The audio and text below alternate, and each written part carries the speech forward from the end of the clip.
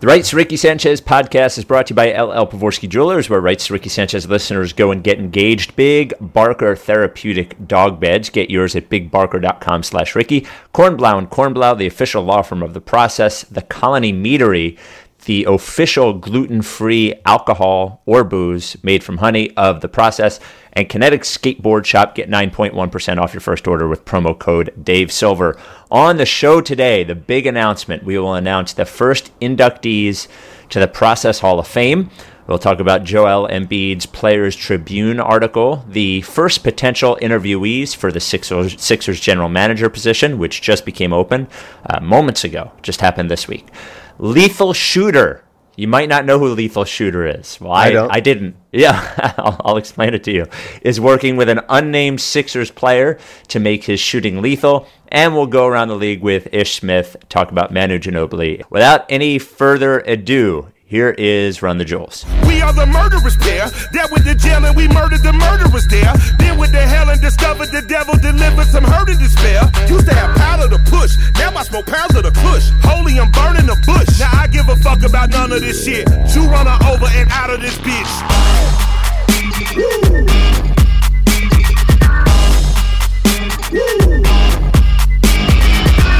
Step into the spotlight.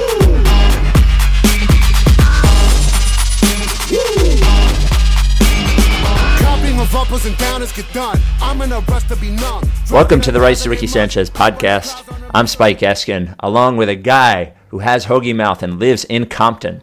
That is Mike Levin. Hi, Mike. Hoagie mouth, big hit. Huge hit. Yeah. Amos is good. Amos is good at it. I encourage everyone to go back and listen to the episode with Amos, or if you're going to skip through, just listen to Hoagie Mouth about an hour in. Yeah, the Hoagie Mouth segment. Good. Well, he's always he's been on a few times, but that was only the second real time, and he's always like he always wants it to be good. He's always very self-conscious about it, but he is definitely a natural at fitting in to the pod. And the Hoagie Mouth thing, I'm glad he did it. I didn't know that he was going to do it. He will do it privately on command, but I didn't know he was going to do it on the pod. So, yeah, big hit. So, believe it or not, now I know the Brian Colangelo burner thing just happened moments ago. He was just forced out moments ago. But the Sixers already, Woj reports, have asked for permission to speak to Gerson Rosas from the Houston Rockets, Larry Harris from Golden State, and Mike Zanuck from... Wait, is it Mike Zanuck? It's not Mike Zanuck, right? Justin Zanuck, I'm sorry, from Utah. So, already. I think... Already. It's so quick. It's almost as if they knew this was coming. They're still on top of it. Yes. Something happens and they immediately react. Quick reactions. A Covington-esque reaction timing. Yeah. Quick twitch. They must have been working on their quick twitch muscles. Zaire really affecting the front office speed. Amazing. You might be surprising to know that my biggest take from this is not about any of the candidates. It's that somebody over the last few months has decided that Woj is the guy and is just feeding Woj. That Woj has become, after years, Woj wasn't a big, Hinkie didn't give anybody any scoops.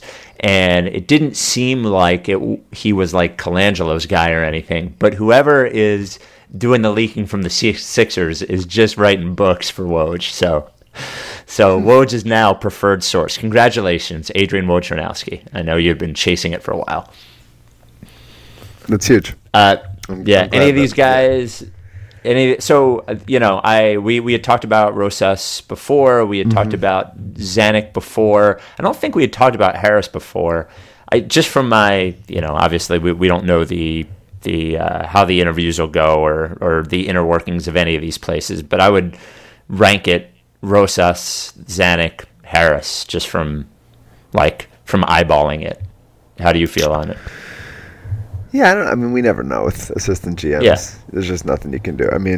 All of these guys come from a decent pedigree, Rosas has been notoriously very picky about where he would go to get his first shot. I think I think he was going to be. I think Dallas offered him a job, and he like almost took it and turned it down a couple years ago. So he's been notoriously. I think Rosas took it. He took it and then he left like almost immediately. Or the thing was, I guess if I remember correctly, it was that Cuban wanted to be in every meeting or something, and he called bullshit and he left. Yeah. So he had that job. Yeah. And then Larry Harris took over in Milwaukee, and then stayed for a couple years. Had some success. I looked at his draft record. I think Kyle Neubeck posted his draft history. Had a good deal of success in the second round. Drafted Ursan in the second. Drafted some other guys. I think Ramon Sessions maybe. He drafted Bogut, right? Yeah, Bogut at number 1, which is like fine. Yeah. He drafted Joe Alexander, who's one of my favorite all-time college players.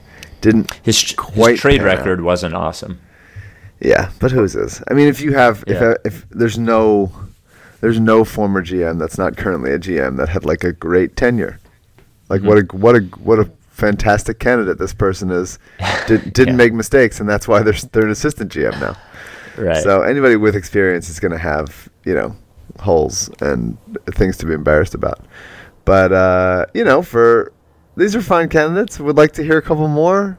This is what you're supposed to do when you have a GM opening. You meet with a couple folks, a couple high-level assistants here and there, maybe somebody from the past, maybe somebody from the league office, maybe somebody internally. You kick them around. You find out some information, and then ultimately you make a decision in a timely manner. That's what the process is, right? I mean, not the process, but this process would be, that's what you're supposed to do. So theoretically, that is what you're supposed to do. And now that we're here. Larry Harris is big on big collars. I don't know if you saw any of that. I saw that. He was 2005 just a big collar time, and Colangelo just never left. Collars were huge. He's been trapped in 05 since. As soon as somebody does, well, you should do a what's it called when a TV show takes place at a certain time? It's called a flashback. No. Like when it's set in a certain time. A period piece. So you should put together a period piece of the early aughts, and just everyone should have big collars. That's one of the things that everybody remembers about 2000 to 2007. Yeah, Colangelo just stayed in there, big collars, like gaudy style. Not just everything's very shiny. He's still living there. God bless him. It's like if I kept wearing the big Jinko jeans I wore in college. Like if I was still in them. This is sort of Colangelo's thing that he can't let go. I still wear just baggy N1 sweaters. Yeah, there you go. Well, hopefully there's more news here, I guess. It's a weird time to do this, I guess. I don't know. What time? I mean, saying, I don't know. It's just like seems just a very reactionary. So yeah, it feels fake. It feels just very reactionary Sixers going. I mean, these are fine. The candidates are fine. I'm fine with these. If they had interviewed these people in June, then I would have been like, great. So far, so good. But the fact that they're doing it like a couple days after the report that said, no, we're going to promote our guys, collaboration, we don't need it, we're going to be patient, someone with experience, we're not going to be, we're not even, I don't know. It just feels very reactionary and fake. Do you want me to copy and paste the same conversation we've had? I know, but now it just seems as if the Sixers finally released a thing to Woj when people were like, they still don't have a GM, they're not even talking to anybody, and now they're like, okay, people reacted to that saying, well, they're fine just not having a GM all season, and Brett Brown is the interim GM, and that never works, and now they're like, whoa, here's a couple guys we're going to interview. It just seems so reactionary and sort of poorly marionetted. It's as if they just went to all the articles that everyone wrote as soon as Colangelo got fired that were listing the people that the Sixers would probably talk to. It's like they just Googled that list and went for those guys. So let's hope they actually do talk to him. That would be awesome. God bless him. Before we go on, it's back. The Willie Green 5-star Apple Podcast review of the week. I've had it on the rundown for 3 weeks now, and I haven't done it. We are at 1,792 on the way to 2,000. When we get to 2,000, another bad podcast of me reading all the reviews. This comes from Fios Adelphia. Long-time listener, first-time reviewer. It took me a while to figure out why you, and this means me, sound so slow and as if your butt is drunk on the radio, and he or she edited butt. My dad has been listening to your podcast at 1.5 speed. He would appreciate if you could release your podcast one time as double speed so he could listen to it at 2x speed and thus a 4x podcast listening experience. So many takes, so little time. Can't wait for the live pod. Don't forget to ask Dario when he's coming over. There you go, 5 stars. So there you go. My theory that listening to podcasts too fast is going to distort reality is actually happening, as this person thought I sounded way too slow on the radio because he was listening too fast. Yeah, I see no problem. So the players, a big internet day for Embiid. In a lot of ways, seems like with the same stories we had heard before, but. He put out a big Players Tribune piece telling some stories about Cameroon, about Kansas, about watching white people on YouTube. So here's my thing here's my bit on the Players Tribune. I don't know if you have a bit. Every time I read a Players Tribune article, it sounds like the voice in Wonder Years or Stand By Me looking back on their childhood. That's how I read it. I forget. Daniel Stern, I think, is one of them. I don't know what the other voice is. Daniel Stern is Wonder Years. Okay, and Stand By Me, I think, is Richard Dreyfuss, because he's the writer at the end. There's some good nuggets in there sometimes, but it all comes across as pretty manufactured to me. So it's okay. I like the Embiid. There were some good stories in there, but overall, that's my thought on Players Tribune. It's okay. Yeah, I hear that. Embiid specifically, I thought was great. I thought he's so much funnier than he has any right to be. And there's one thing. This is the first time I think like seeing how funny he can be, not just in like referencing pop culture. And like being self-aware in like short bursts, and I don't know if he had help in this, whatever. But I think it's just him. I think people just let him go, and it seems like his tone. It doesn't seem the to your point. The writing in this one doesn't seem overly crafted as it does in other ones. I mean, he's just a really talented, incredibly funny guy, and being this funny in the second or third language is just wild. I mean, he's a brilliant guy. It reminds me of when they first drafted him and he was doing all the Twitter stuff. That was when the Rihanna stuff happened. And I was sure like I would have bet my life that somebody was doing it, that there was no way he was that funny or aware of any of it. And here we are years later, a decade and a half later since they drafted him, and he's still as funny, and I was completely wrong about it, So. We've talked before about how when is this going to go south? When is Embiid going to step over the line and fuck it up? Has that happened yet? I don't think it has. No. I mean, he's participated in Retweet Armageddon and courting Rihanna and dunking on plenty of other teams, and then dunking on himself when he doesn't play well. I mean, he's shooting 1,000% on social media, and that's unbelievable. When he it seems like except for Whiteside, every guy that he starts shit with on Twitter, they end up being friends. Like are him and Drummond friends? Center. Yeah, they're fine now. Him and Drummond are fine.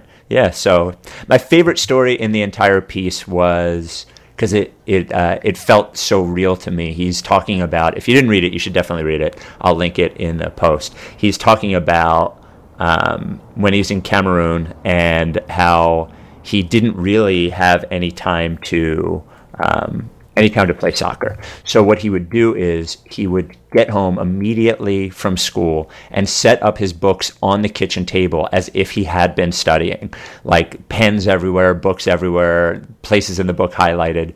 Then he would go out and play soccer and wait to hear his mom's car coming down the street, and then run as hard as he could to get back to the kitchen table to act as if he had been doing homework the whole time. And my favorite line in it is that he would be sweaty as if he was studying so hard that he would have started perspiring, which I thought was really funny. So yeah. I enjoyed that. Then another note in there, which something I wanted to ask you, he talks about sort of idolizing Kobe, that the first NBA basketball he really watched was the 2009 finals, and he would shoot jumpers and just scream Kobe when he would shoot them for because he had nothing else to yell. He didn't even speak English at the time. Why do you think it is that it seems like so many players idolized Kobe? Yeah, it doesn't seem that way with LeBron. It does. They respect him, but the I want to be a guy definitely seems more like it was Kobe with a lot of guys. Yeah, maybe. And I think Steph is the new that for kids coming up today.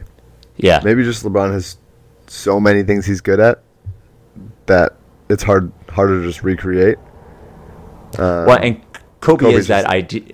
Oh, go ahead. I'm sorry. Yeah, I mean, it's just like I'm taking mid-range shots with a guy in my face, and I can get a bucket at any time. That's there's an inefficient time in NBA history, and Kobe sort of personified that. And just conscienceless chucking is definitely, I think, appeals to people when they're playing basketball by themselves.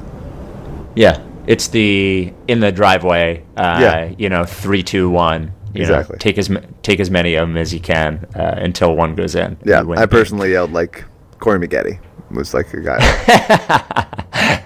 And I, of course, yelled Starks. Yeah, Starks, who missed sure. so many of them in general that it was fine for me. I also love just the line at Embiid, "Hello, Mom, it's me, your good son." He's a cute boy. I'm a big fan. And the fact that he's been so good at social media, as like all of these like ton of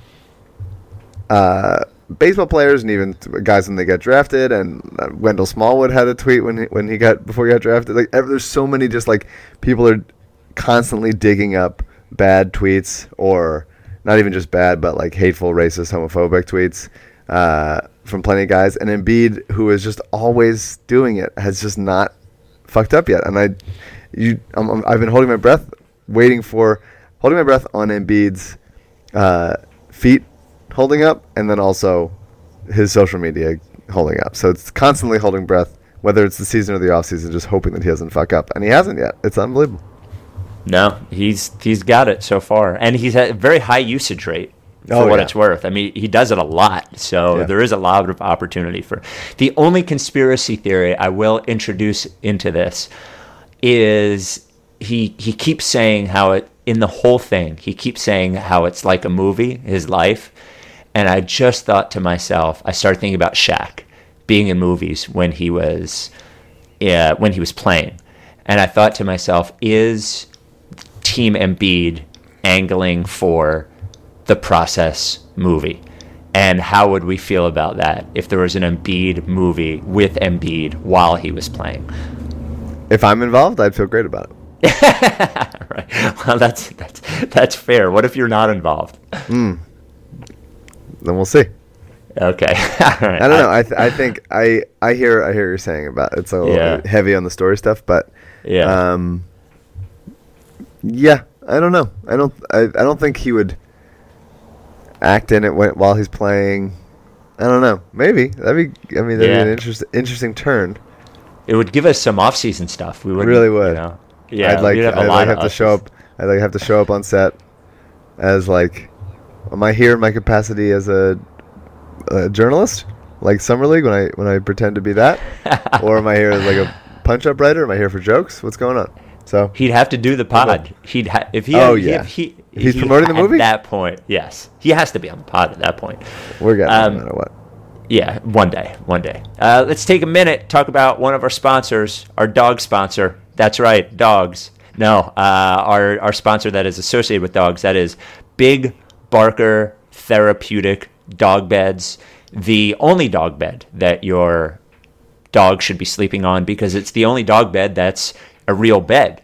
So other dog beds, not real beds. They're called beds, but they're not beds. They're just they're like blankets that they lay on the floor. And imagine how your joints would feel. And I say this honestly. Imagine how your joints would feel if you slept on the floor every night.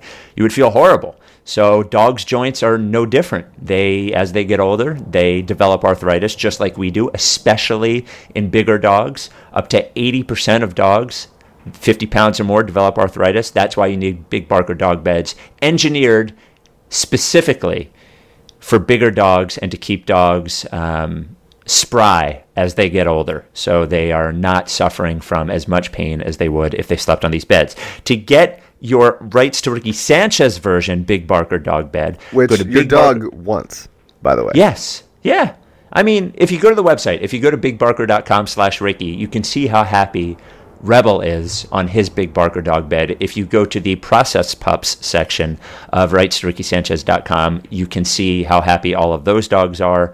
Right, BigBarker.com. They're saying they're saying like finally, good dog bed and good Sixers content. Yes, finally in one place. BigBarker.com/Ricky. BigBarker.com/Ricky comes in a few sizes depending on the size of your dog. Also, there's the Big Barker Junior for smaller dogs.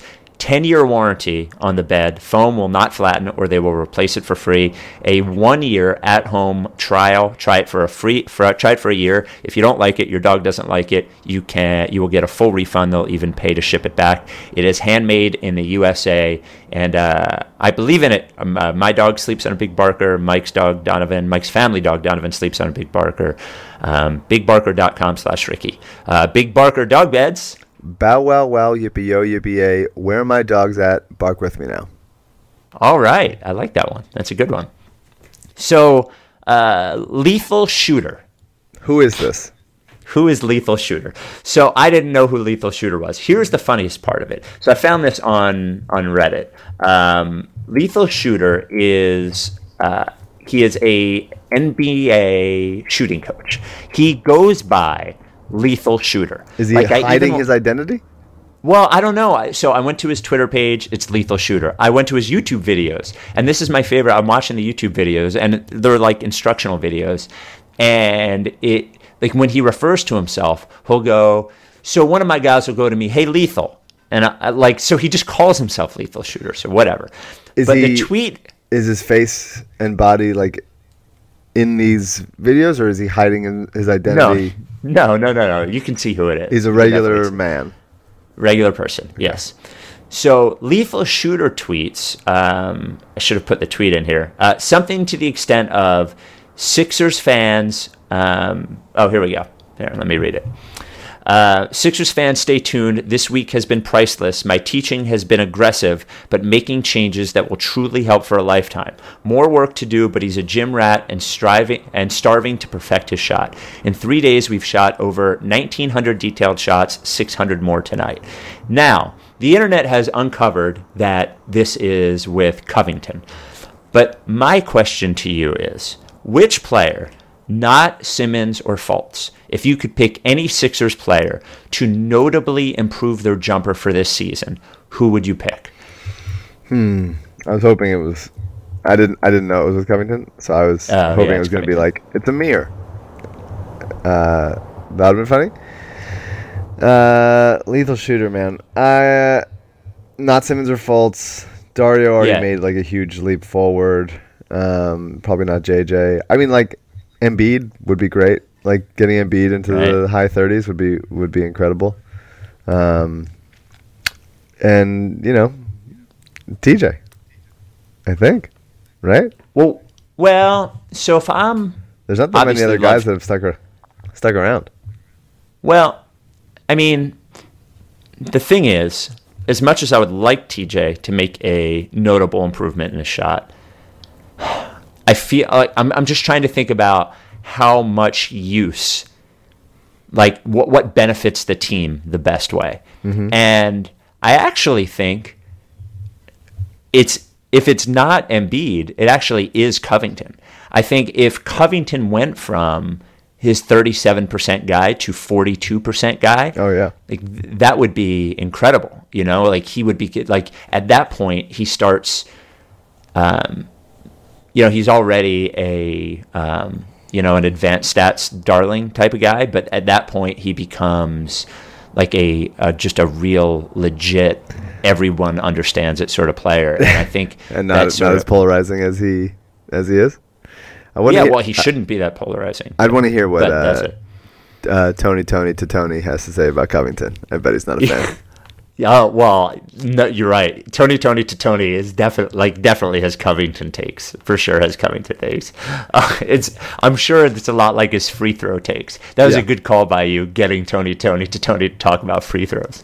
Come on, they're free. They're called free. There's those guys. I mean, obviously you know those guys so much because that's everyone that ever calls into WIP. Just like being like. Doesn't have patience for it, doesn't look at the. I mean, it's crazy. Yeah. There's so many of those guys, and so Covington becoming a more consistent shooter. I think you've done a bit about consistency, where it's like you don't want people to be consistent, you just want them to be better. Yeah. That'd be great. I think he certainly got it. I would love to see if his like release point changes, but that's the whole thing about Cov is that it's always a high release point because he can shoot with guys over in his face. That'd be huge. If Covington upped his 3-point percentage like 3 or 4 points, that'd be ridiculous. Speaking of Covington, there was a story. Was it a TMZ story? I forget.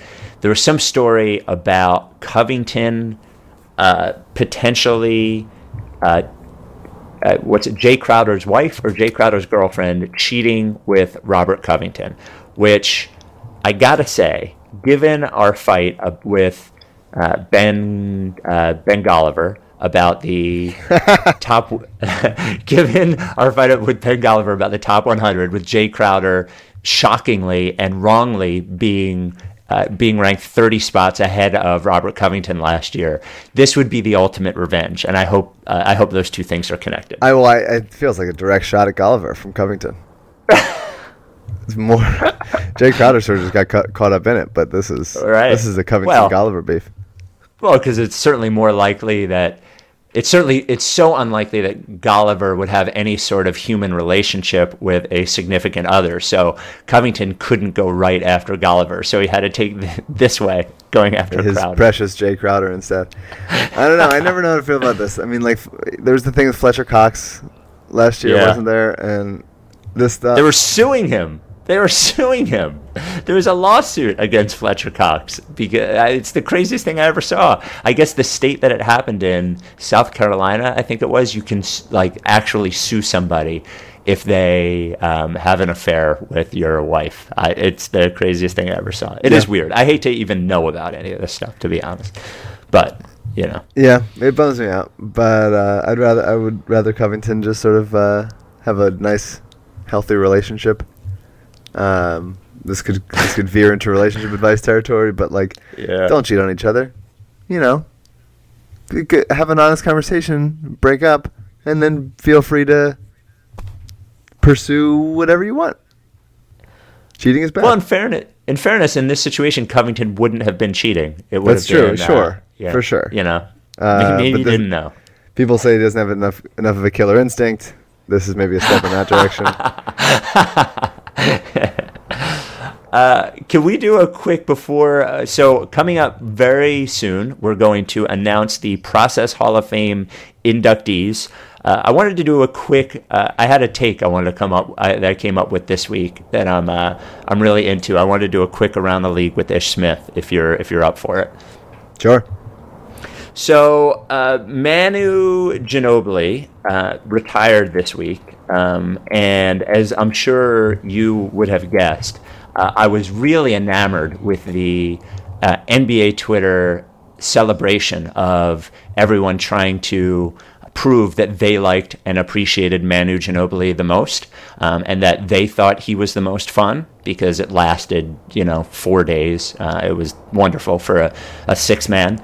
But I started thinking These are my about, least favorite takes of yours. well, but I'm getting to a more important one. I started thinking about Andre Iguodala because everyone was talking about Manu Ginobili's Hall of Fame case. And they talk about Manu Ginobili in a certain way that they do not talk about Andre Iguodala in. And Andre Iguodala, when you look at it, I believe, has at least as accomplished a career as Manu Ginobili, if not a more accomplished career. And you'd be surprised how similar their stats are. As well, if I'm comparing them, Iguodala does have a Finals MVP on his resume, and at one point was probably, if not the best wing defender in the NBA, one of the 2 or 3 best wing defenders in the NBA. For sure. And Manu Ginobili, though, was a good player, was never one of the 3 best at anything in the NBA. And they have similar careers in that, Iguodala had to take a step back and be a guy that comes off the bench, but still very important, so on and so forth. And I wonder why we talk about Manu Ginobili one way and Andre Iguodala the other way, and I can only settle upon this is like woke NBA Twitter's racism, and that they sort of think of Manu as this fun, like Manu was not good at defense, made stupid plays all the time, and if he were not like a white Euro, I think would not be thought of in the same way that he is. And I'm shocked that when you look at their resumes, how close they are, why Ginobili is celebrated as this super fun, definite Hall of Famer, and Andre Iguodala, every time you bring up his Hall of Fame case, you sort of people scoff at you. So that's my take, that it's racist. It's a lot. There's a lot there. I would also say that, I think there's other reasons. I wouldn't necessarily. I think Andre Iguodala is very, very beloved on basketball Twitter. I think people have been a fan of his for a while, more so than in the regular mainstream NBA. I never like your. I think the beginning of this is why are they similar players? Why does Andre not get as much credit as Manu does? I would say that Manu was on the same team for 16 years, and they had unprecedented success at the NBA level. So I think that gives him some boost in that sense. Also, he played the game offensively in a very specific, unique way. And as you know, offense is always more celebrated than defense. But not on NBA Twitter, who claims to appreciate role NBA Twitter is not one unit of thing. They're not like we all decide. Everyone decides together. I don't know. Oh man, I hate this part so much. just you being just so get off my lawn, guy. It's not get off my lawn. Wow, why is everyone calling him Russ? Call him Mr. Westbrook. I'm just not here for it. I'm just never here. When I just find out, when I'm able to show that woke NBA Twitter is not quite as woke as they thought they were, I think it just hits home. I think that's why it's making you so mad. No, I think you're just patting yourself on the back for being contrarian. No, I'm not being contrarian. I'm not do you think so? Just saying I'm being contrarian would be me sitting back and agreeing about Manu Ginobili and instead trying to have a different opinion. I actually have this opinion. There's nothing fake about this opinion. And I actually appreciate Iguodala, and I actually think he had a better NBA career, at least comparable. I have an Andre Iguodala jersey hanging up in my office. Nothing about this is not true. It isn't just contrarian take for the sake of being contrarian. No, I think that the beginning, the kernel of this take is that Andre Iguodala is good and had almost as impactful of a career as Manu. I would say there's some More validity impactful. to that. I wouldn't say that far. I think doing it at obviously Andre had a couple great years with the Warriors, and now his body's starting to break down and stuff. I love Andre. I think he's great, and I think that there's a case to be made about him at some point looking at his career and saying, look at how many roles he's filled, and obviously miscast in Philly for a bunch of years as like a number one option, and sort of then changing himself in Denver and then in Golden State also like Finals MVP. I love Andre. This is not an anti-Andre. It's just everybody says they like Manu, who's this guy who played 16 years in the NBA, won a bunch for his country and played for the same team and won a bunch of titles. Fuck him. Like, you guys like him, I don't like him. You guys are all pretending to like him. What I'm saying is the celebration is not in line with the career that he had. The celebration is groupthink. That's what it is. Like that my only point is that the celebration for Ginobili is not in line with other players who have had similar careers. It seems to me like the fix is you just not being on basketball Twitter because it makes you mad and you don't like anybody on there. I'm not mad. It's a good take. It's right. But Andre Iguodala is underappreciated and Manu Ginobili is overappreciated. I think we need to find a line where they are appreciated the same. I think his Hall of Fame career or his NBA career, Ginobili's NBA career is overstated. And if it isn't overstated, then Andre Iguodala is definitely a Hall of Famer. That's all I would say. I don't know. I think also San Antonio was just a good team, defensive team. I don't know that Ginobili definitely was not the individual one-on-one defender that Iguodala was, but Ginobili was definitely a contributor on some of the best defensive teams of all time and not a weak spot. Obviously, when he got older, that sort of went away. But for a decade or two, he was on a ton of great defensive teams.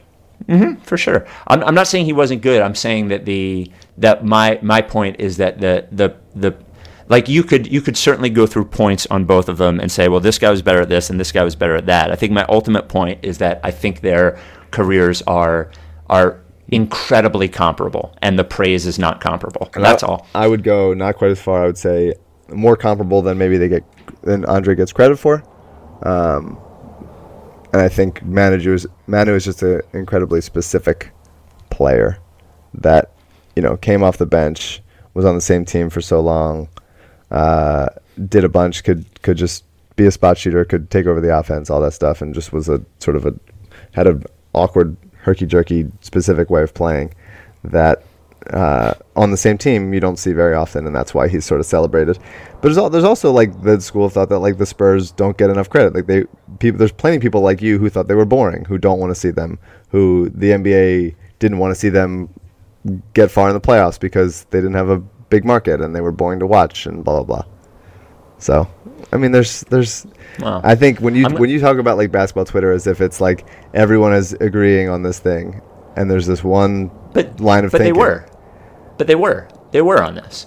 Like, I'm just glad that we had Spurs Lou Williams week. Is what I'm very glad that we had. I can't wait till we induct him into the Hall of Fame. Spurs Lou Williams. Okay. You don't agree that all of basketball Twitter celebrated Manu Ginobili this week in a way that is not commensurate with his actual accomplishments? I think it's the off season. I think there's not much to talk about. I think he is fine. Why not celebrate a guy that played on the same team 16 years, won a bunch of titles, the end of an era in the Spurs, because now there's nobody from that threesome there.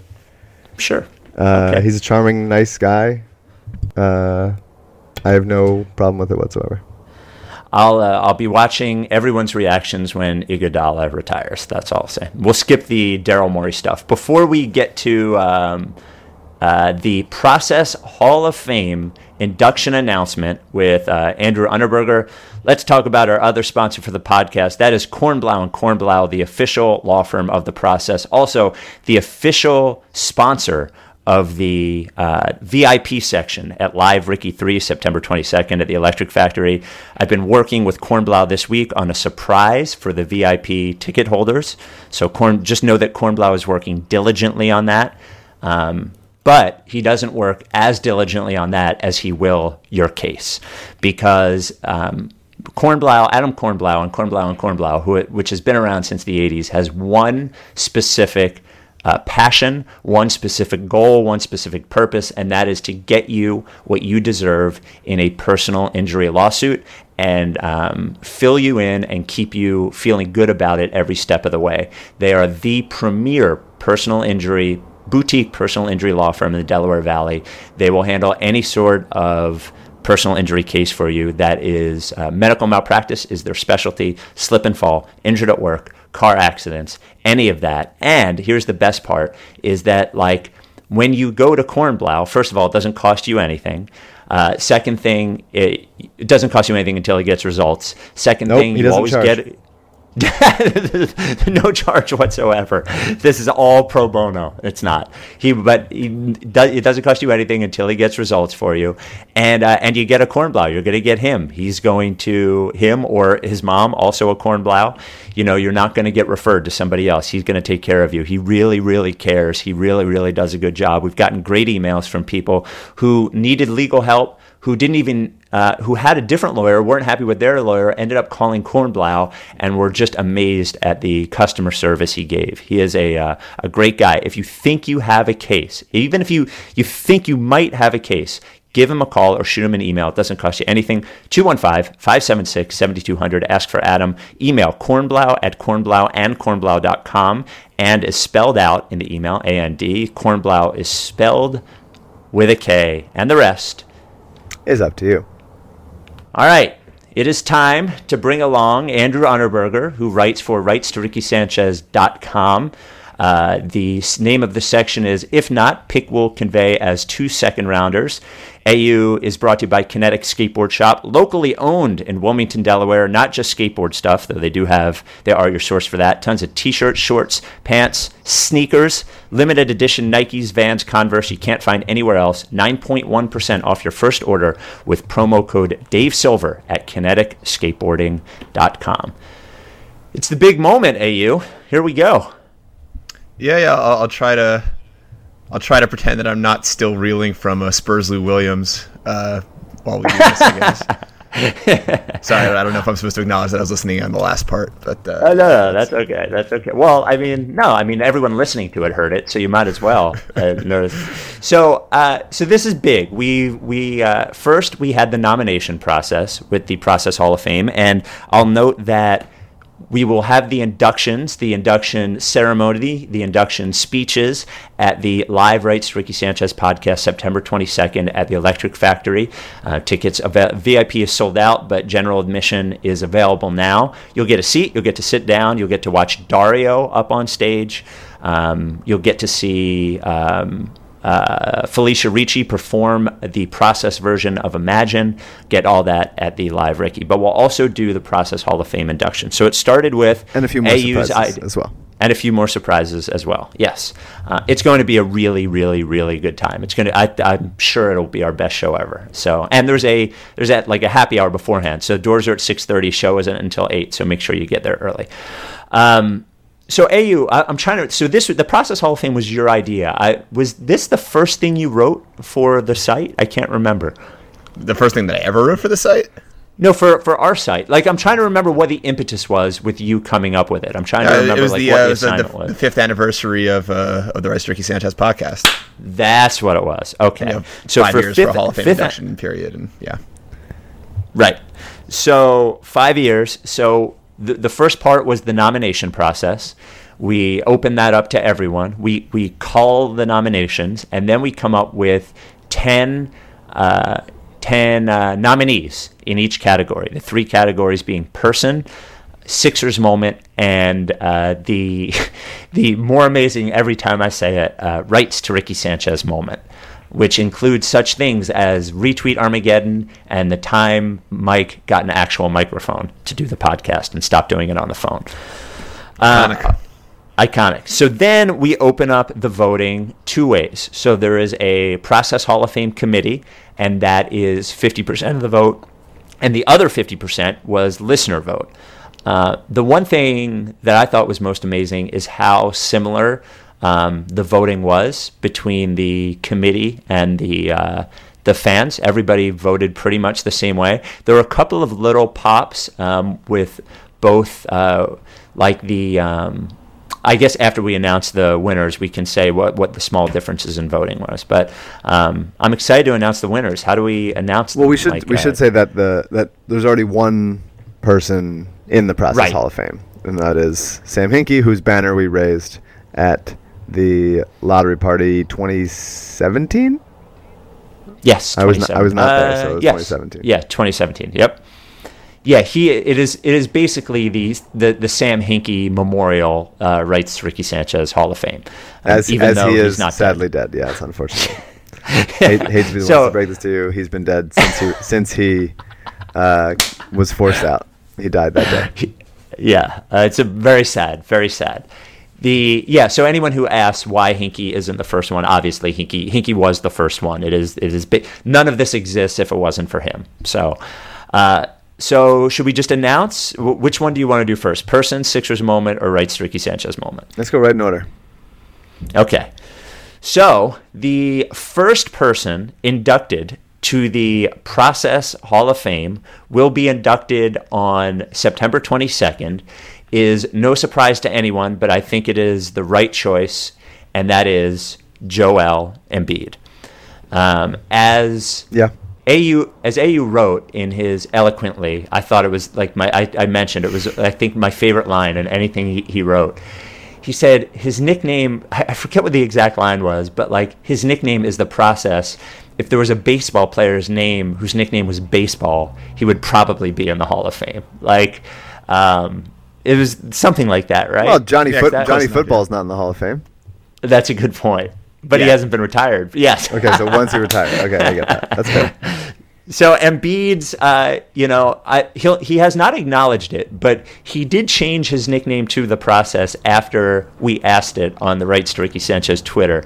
His nickname is The Process. He definitely exhibits and encapsulates the process itself, I guess, from pain in the beginning to ultimate fruition.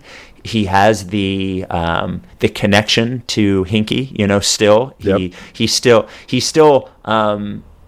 He will still talk about Hinkie in a positive way, unasked for, the same way we will. I just think, it's an obvious one, but it's also a perfect one. Yeah, I hear that. I my votes were for Cov and Dario, but I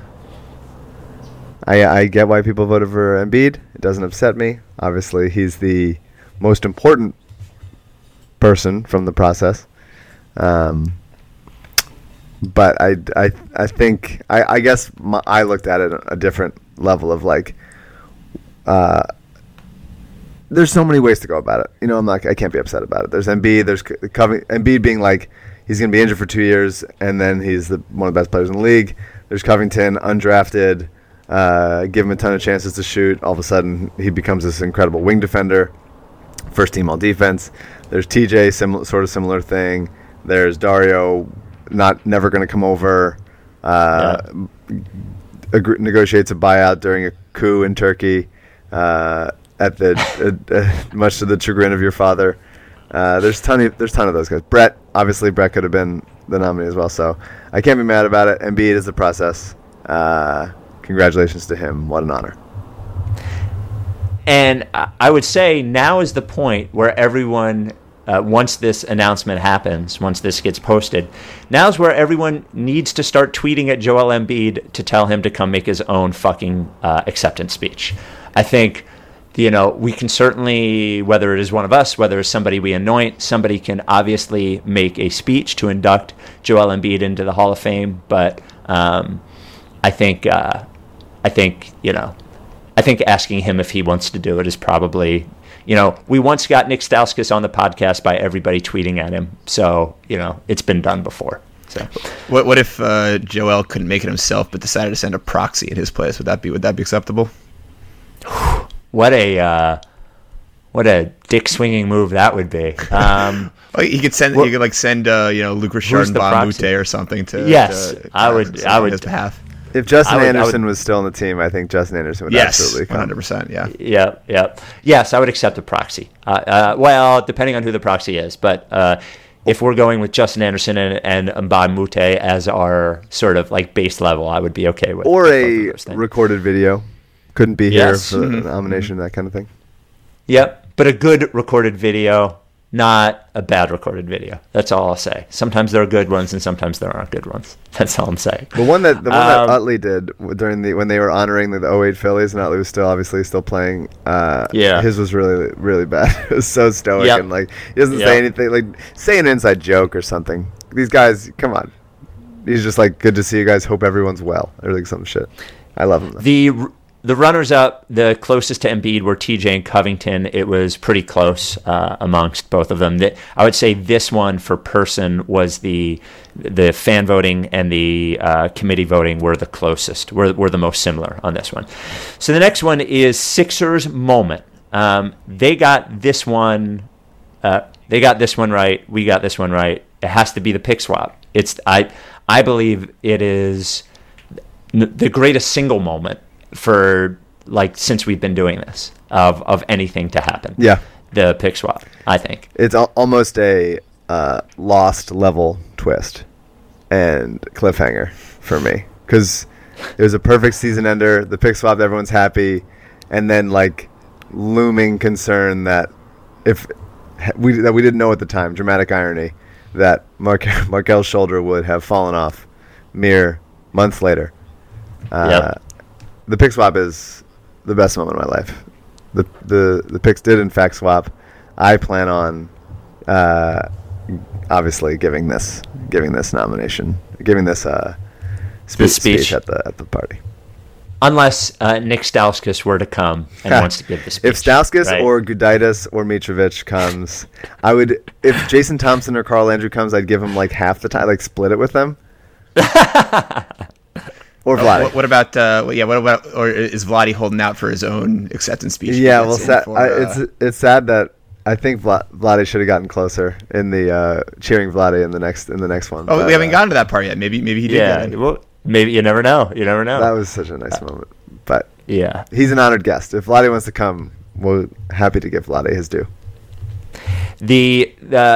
It wasn't really close, the second one, but the second one would have been the TJ game winner over TJ. A lot of love in second place is what I'll say. In his second place finishes, the TJ game winner against the Knicks. I will say, if he'd slapped the hardwood during a game, that might have done it. Well, as Sixers moment, him or TJ slapping the hardwood, I think would also qualify. You could be the judge of this. If TJ slaps the hardwood, is that a Rights to Ricky Sanchez moment or is it a Sixers moment? I think that's a Rights to Ricky Sanchez moment. If you can prove that it's traced back directly back to the live podcast, which I'm sure you can fairly easily. Yeah, I think that's an RTRS moment. Yeah, because I think at the live podcast he even said he didn't like hardwood slapping or something. He that wasn't his thing. And I don't think I've ever once actually seen a basketball player slap the hardwood. I'm not sure that it actually exists as a thing. Duke did it in unison last year. Oh, did they? Like all five guys? All five guys at the same time, yeah. That's super weird. Yeah, it's got to be really uncomfortable. It's got to be like at half court while after a bucket while he's waiting for the opposing point guard to bring the ball up and like pressure him at half court. That's when it's got to be. It can't be like just randomly as he's like getting back on defense and he's like guarding a guy in the corner. It's got to be like he's got to be isolated in the middle of the court, sort of just like ready for the guy to come. Not only do we have the live podcast as proof, we have, I personally requested it to him during the playoffs. So if he ever does slap the hardwood, there is plenty of proof that it is a Ricky moment. So that is a good transition to the Rights to Ricky Sanchez moment for the Process Hall of Fame. This was very close. And there was some differing in second place, not in first place, but for second place between the crowd vote and the committee vote. The Ricky moment is the Sam Hinkie billboard that was put up right outside of the Wells Fargo Center about 2 weeks before the lottery party, about a month after Sam had been forced out. It said Hinkie forever. And I think we had the hashtag We Stand With Sam up there. And then we had a Hinkie Forever one, and then we had a rotating message. I forget what the other message was. But just the biggest middle finger I think we could have ever given. It was a pretty huge sports team middle finger. It was a good process moment. I like thinking about Derek Bodner pulled over on the side of 95 waiting for it to pop up. Knowing that I did the same thing. I was listening to WIP at the time, and someone told Angelo on the air as it happened. So listening to him be furious about it immediately was a good moment for me. And that promoted the lottery party that we would eventually get the number 1 pick at. Correct. Yeah, quite a moment. I think I voted for Retweet Armageddon first, and I think I might have voted for TJ Double Fisting Beers second. But AU, your thoughts on the billboard? Yeah, I voted for Vladi at the lottery party, but I think that the billboard is definitely like that's like the Joel Embiid of this category. I feel like that has to kind of get in first, and then we can kind of be cute with the winners in subsequent votes. I agree with that. You can't really have the Hall of Fame without the Hinkie billboard. And I also want to say that I hope giving the acceptance speech for this is one of the previously unknown angel investors on the billboard, and they kind of have a big reveal at the live event. So one of those angel investors reached out to me this week and noted that this angel investor can never be known as a real investor. So that's the one that I think it's not Hinkie. Anytime we make a mystery anything, everyone's like, it's Hinkie. It's not Hinkie. Hinkie didn't pay for his own billboard. He reimbursed me for it, though. Yeah, he did. That would be cool, too. So there you go. I would say for the billboard, like, the reason why I put the billboard first is I think at our core, at this podcast core, before I think we started like right before Hinkie got hired, and so there was, at least I think we can both agree that Liberty Ballers was some part of a genesis of this podcast and the spirit of like within Sixers Twitter and that kind of thing, and at our core we were an anti-Sixer, a Sixers hating Sixers fan group, and the Hinkie years obviously were good in the sense of and unique in the sense that we were supportive of the team and like agreed with a lot of their decision making because we had been asking for them to tear it down. And so once Hinkie got forced out, we sort of reverted back to our natural state of you fucking assholes, like antagonistic towards the front office and ownership, and putting a billboard right across the street for the guy that they just ran out of town is to me the most true to ourselves that we could be. And like obviously the Vlade moment was incredible. I love it. It has a special place in my heart. It should get in one day. And TJ Double Fisting Beers was great, and some of those other moments were also great. But to me, it's the billboard, and that is the when you think about this podcast, I think that is the billboard and the raising the banner. I think are the and Reach to Armageddon. I would say is there, but the most antagonistic we could be towards ownership.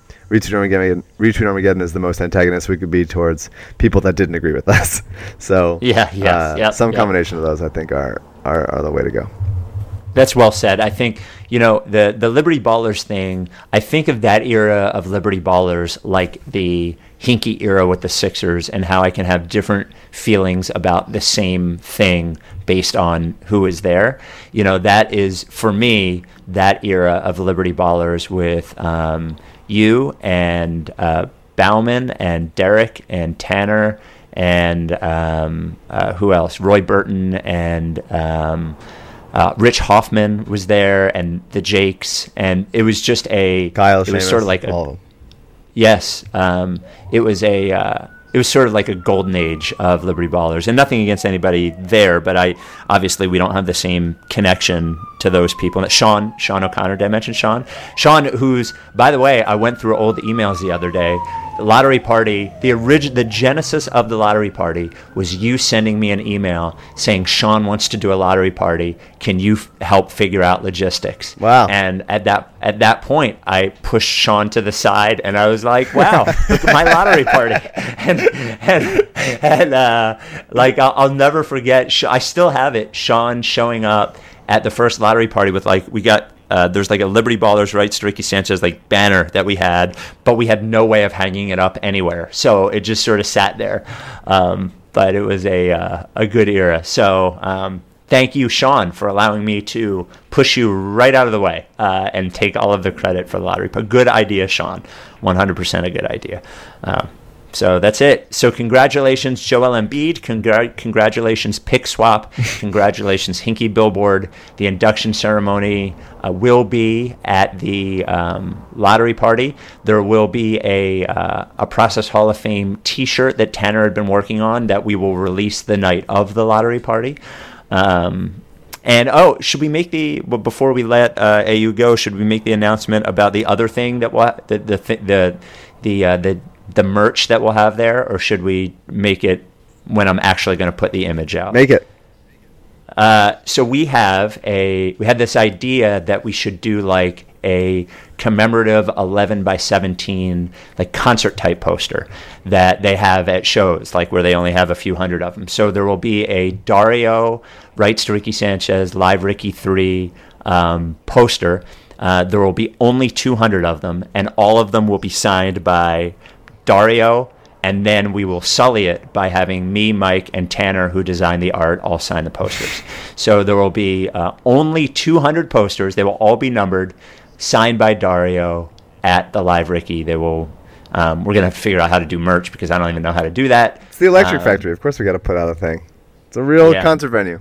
Crazy. Yeah, maybe we should have. They have all of their posters like up.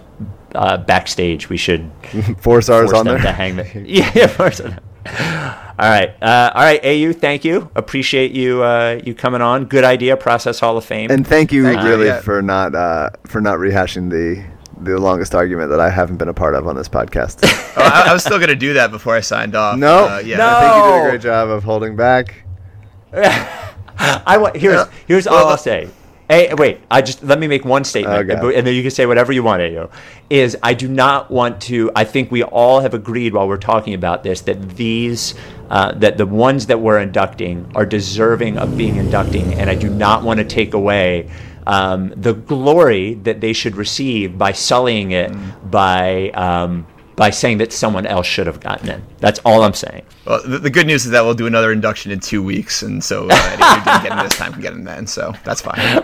What an asshole. Okay. All right. We will talk to you again this week.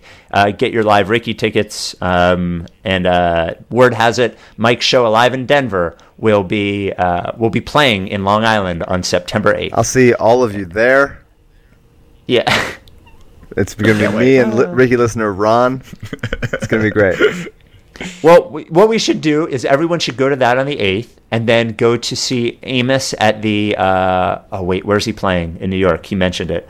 And buy Amos's album or his vinyl. Yeah, buy Amos Lee. You can buy the album at amoslee.com, and the album is streaming My New Moon at Spotify and Apple Music. And also we had Ben Dietrich on a month ago to do the Brian Colangelo Redux, and I thought that was a very good podcast with interesting nuggets that you should listen to talk about Burnergate.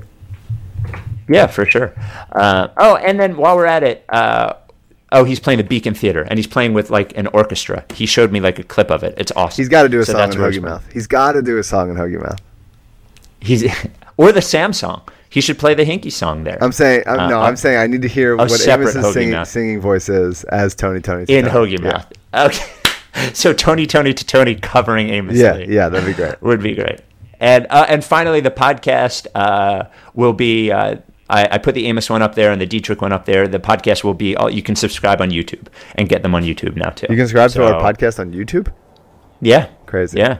Do you know YouTube is the most is where more music is listened to on YouTube than Spotify or Apple Music, believe it or not.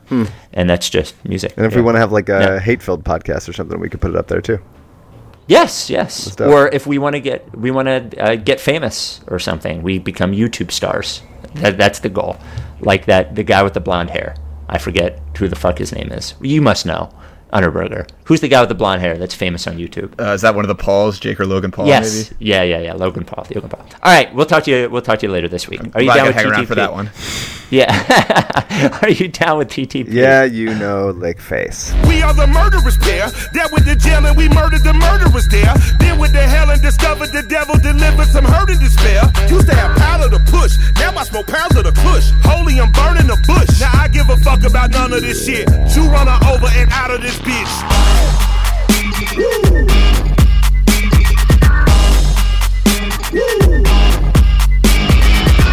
Step into the spotlight.